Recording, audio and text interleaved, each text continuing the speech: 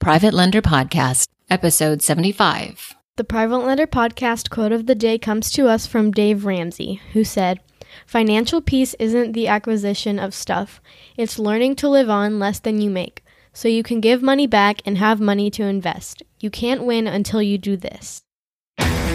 This is the Private Lender Podcast, the show that shares practical advice and know-how for new and seasoned lenders, from private mortgages on single-family houses to joint ventures on commercial projects and beyond. Discover details about investment vehicles that you won't find at your local bank or online broker. Listen and learn from private lenders and real estate investors, as well as from professionals and entrepreneurs, as they share the details, strategies, and the insight that allows for successful and prosperous lending. Now, get ready to increase your ROI. Here's your host, Keith Baker.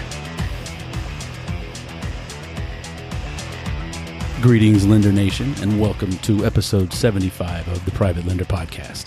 I'm your host, Keith Baker, and I'd like to thank you for sharing your time with me today. I've got an interesting episode for you. I'll just get to the point. I'm going to tell you about probably the biggest mistake I made as a lender and how I lost money. I'm hoping it's going to be a little cathartic. Hopefully no tears, not too many, but I do hope that you can learn from my mistake and protect yourself a hell of a lot better than I did. But before I get into that sob story, I do implore everyone listening, if you can hear my voice, please go to privatelenderpodcast.com/expo, EXPO, and there you can get the link and the promo code to the Quest Self-Directed IRA Expo in Houston this August 23rd through the 25th. And if you use the promo code PL Podcast, you can get 25% off your ticket. And it's already a pretty low ticket. I think it's like $100 for 3 days general admission. If you want to do the VIP, I think it's around $300, that is. But definitely worth it. I went to the first one last year. I loved every minute of it. And in fact, I'm going to try to bring the kids out so that they can man the booth so I can go see more of the speakers, because it's quite interesting to see how other, it's not just real estate, but it's interesting to see how people use their self-directed IRAs and just the many aspects that are available to you. And it's actually a pretty cool thing. So again, privatelenderpodcast.com/expo for your link and 25% off promo code PL Podcast. Okay, so but let's get into the sob story. And I haven't even prepared any notes for this, so I might fumble through a little bit because I'm not sure if I'm going to get everything down that I want to get down, but here we go. I always stress to people, especially when you're starting off, never ever lend outside of the first position. Don't take a junior position lien. Don't take a second lien. And not because you can do it safely, but for starting off, a lot of people come to investors and say, "Oh, I already have, the money for this. I need a second lien to basically fund their cost through the deal to pay for the primary lender." And I know guys that do that, and they pay 8% and no more, and they are successful. And these are pretty good businessmen. They're not your casual real estate investor, and it works in that case. In this case, it doesn't, and I'll have to explain a little bit. A friend of mine wanted to do a rehab on a house that had been flooded after, I think it was Hurricane Ike. Not Harvey, but Ike. And it was a friend. And then there was going to be, I charged a lower interest rate, and we were basically going to kind of help each other out. Which right there is a huge mistake. Keep the loan a loan only. Money, interest, points. Keep it simple, and don't try to get services or consulting or education or anything like that. Except when that is for the terms of the loan. Just the money, the points, the time. And this is gonna see. I'm rambling. Anyway, so when I agreed to make a loan, I'd never make, because I dropped my interest rate down to like 6%, which I wasn't a huge fan of. But then the other thing, we never followed through with what services we were going to get, right? So I was looking for some business consulting, and that never came through, and it was never agreed to, which is my mistake right there. I'm not blaming my friend. That's my problem. That's my fault for doing that. I thought it was going to be cool, and I basically I invested into their vision and their excitement and their enthusiasm for the deal in a second position, and I trusted their comps that were provided to me. I know these are rookie mistakes. This is a while ago, but it's still kind of raw. And if I'm going to put my voice out there on the airwaves about private lending, I think it needs to be in full disclosure. When I tell you not to do a second lien, there's a good reason. There's a pretty damn good reason why I advocate against it. But so anyway, let me get back to the story. The consulting never happened, and I find out through. Well, I drove by the house actually and saw that no work had been done about 6 months into it. And hey, what's going on? Yeah, blah blah blah. Excuse 1, excuse 2, no worries. Everything's going to be on. We're going to have it listed in 2 months. Okay, fine. 4 months go by, I don't hear anything. Try to contact the friend, nothing. Okay, now my feelings are getting hurt a little bit. I'll be honest with you. This is a friend, somebody that I had, had admired in some aspects of life, and here they are not paying as agreed, and not only them giving me BS excuses, but I'm having to chase them to find out what's going on, and that's like the trifecta right there. That's when I'm lazy, so when I have to chase you, or foreclose on you, or find do work, I don't like it. It doesn't put me into a very empathetic mood. Let's just say that. But the real kicker is when I found out that the subject property that my second position lien was on, was going up for foreclosure, and contacted said friend. Said, what's going on? Yeah, I'm going to pull a rabbit out of the hat. It'll be okay. Postpone foreclosure. Great.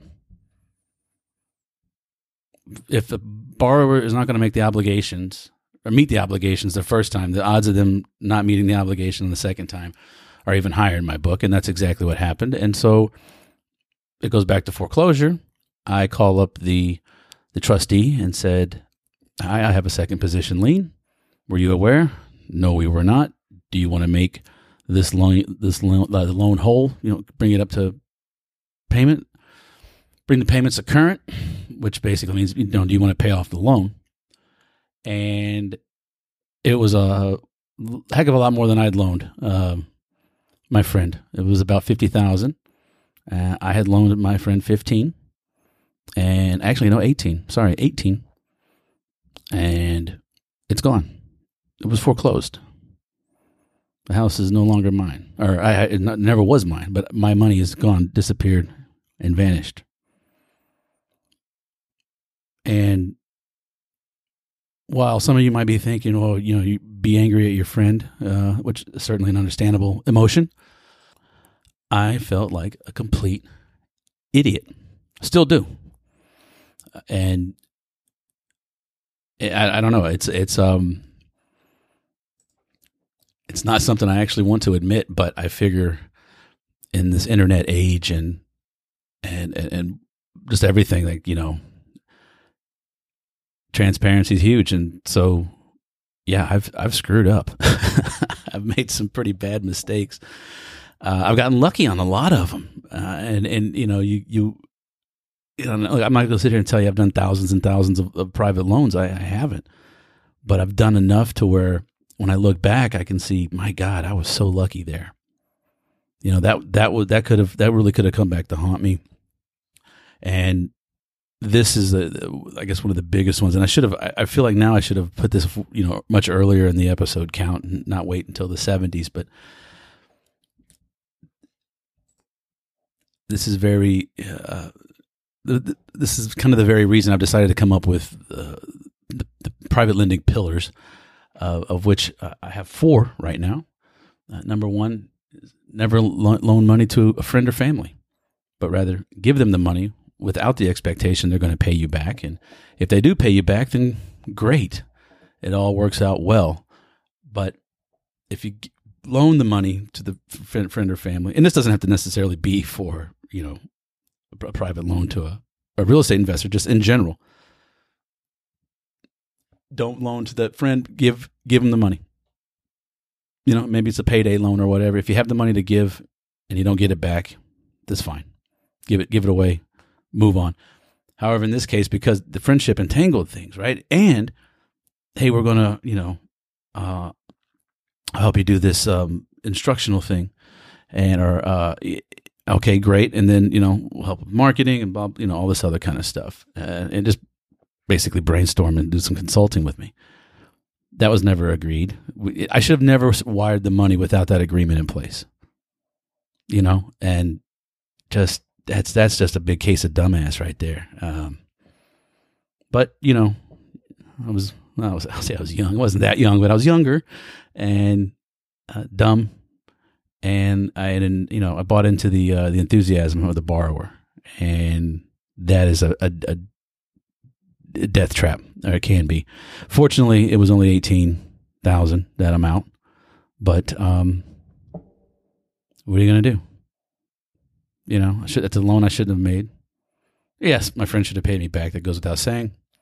But, this is a lesson now that the world has. So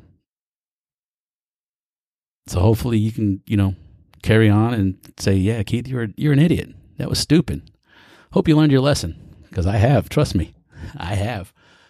But maybe you can take that with you and, just learn from my mistakes. Don't do what I did. I did. Do as I say, not as I do. Or not as I did. How about that? So with I can happily say I have no second liens out there. All my loans are in the first position. So yes, I have definitely learned from that mistake. So. Yeah, never lend to your friends. Another pillar is care about the ROI is the most important thing you should think about first, the return of your investment. Because here in my case, I did not put that as a priority. And there you go, lost the money. I also think a great pillar to have is that it must be a win-win for everybody. And everybody has to know the situation. And the reason I bring that up is, let's say in the case of owner financing, where somebody like Mitch Steven or my partner Landon and I will purchase a house with private money and then turn around and sell it with owner financing. And our buyer covers the note back to the private lender. I won't do those deals unless they're vetted through a residential mortgage loan officer or loan originator, and that the buyer, the end buyer, is aware that his lien with the owner is a second lien. And we've had them to where they buyer said, no, I don't want that. Anyway, I'm getting ahead of myself there, but it's got to be win-win-win is what I'm trying to say. And I'm babbling again. I'm sorry, folks. And then of course, and the lesson in all of this, second lien, not doing my due diligence, buying into the enthusiasm of the borrower, not believing a friend would do that kind of thing. Pillar number 4, never trust, always verify, especially comps, especially low activity in the area. Always verify, never trust them. And if you do that, follow those 4 pillars, you're got a really good step down the road into the private lending world. So that's what I'm going to leave you with after this episode. please remember to go to privatelenderpodcast.com/expo. And I don't get any money for that link that is on the expo page. It just tracks who came through me, basically. So, but I don't, because Quest can't share funds or anything like that. So we don't get. I can't monetize that at all. But what I can do, and this is an episode of full transparency. Scott Carson is going to be there, and last year he was the vendor or sponsor with the most ticket sales or coming through his channels. And I like Scott; he's a friend, he's a great guy, but I'm also very competitive, and I want to beat him. Okay, I do. I want friendly competition. But I want to beat him. So if please put that link out there, social media, you get it out there as much, it doesn't matter who uses it and they get 25% off. That's a great deal. I mean, you can't beat it. But yeah, that's the reason I'm really pushing the Quest Expo this year, because I want to be number one, but I definitely want to rank. Let's put it that way. I want to rank and get as many people out there as possible, because it really is a cool event, and I'm going to be there. The kids will probably be there for at least some of the days. I might let them skip school. And anyway, it's a lot of fun. So that's it. I think I'm done rambling now. I've got about a quarter hour in. You've got my sob story, why you shouldn't do second liens, and why you should stick to pillars. I always have a touchstone to come back to guide you because people are going to tempt you with all types of things. I'll pay higher interest. We'll structure the deal this way, but no, have a. I guess it's like a touchstone or something. Have those pillars, those commandments, for lack of a better term, and have those, and don't do second liens. So there. All right, that is all for today. I wish all you guys out there positive self-awareness, happy thoughts. I just had a Bill Burr moment there. I was about to tell you where to go. But anyway, I do wish you happy and prosperous private lending, and I'll see you on the next episode. Thanks so much for listening to this episode of Private Lender Podcast with your host, Keith Baker. For more great content and to stay up to date, visit privatelenderpodcast.com. If you enjoyed today's episode, please rate and review, and we'll catch you next time.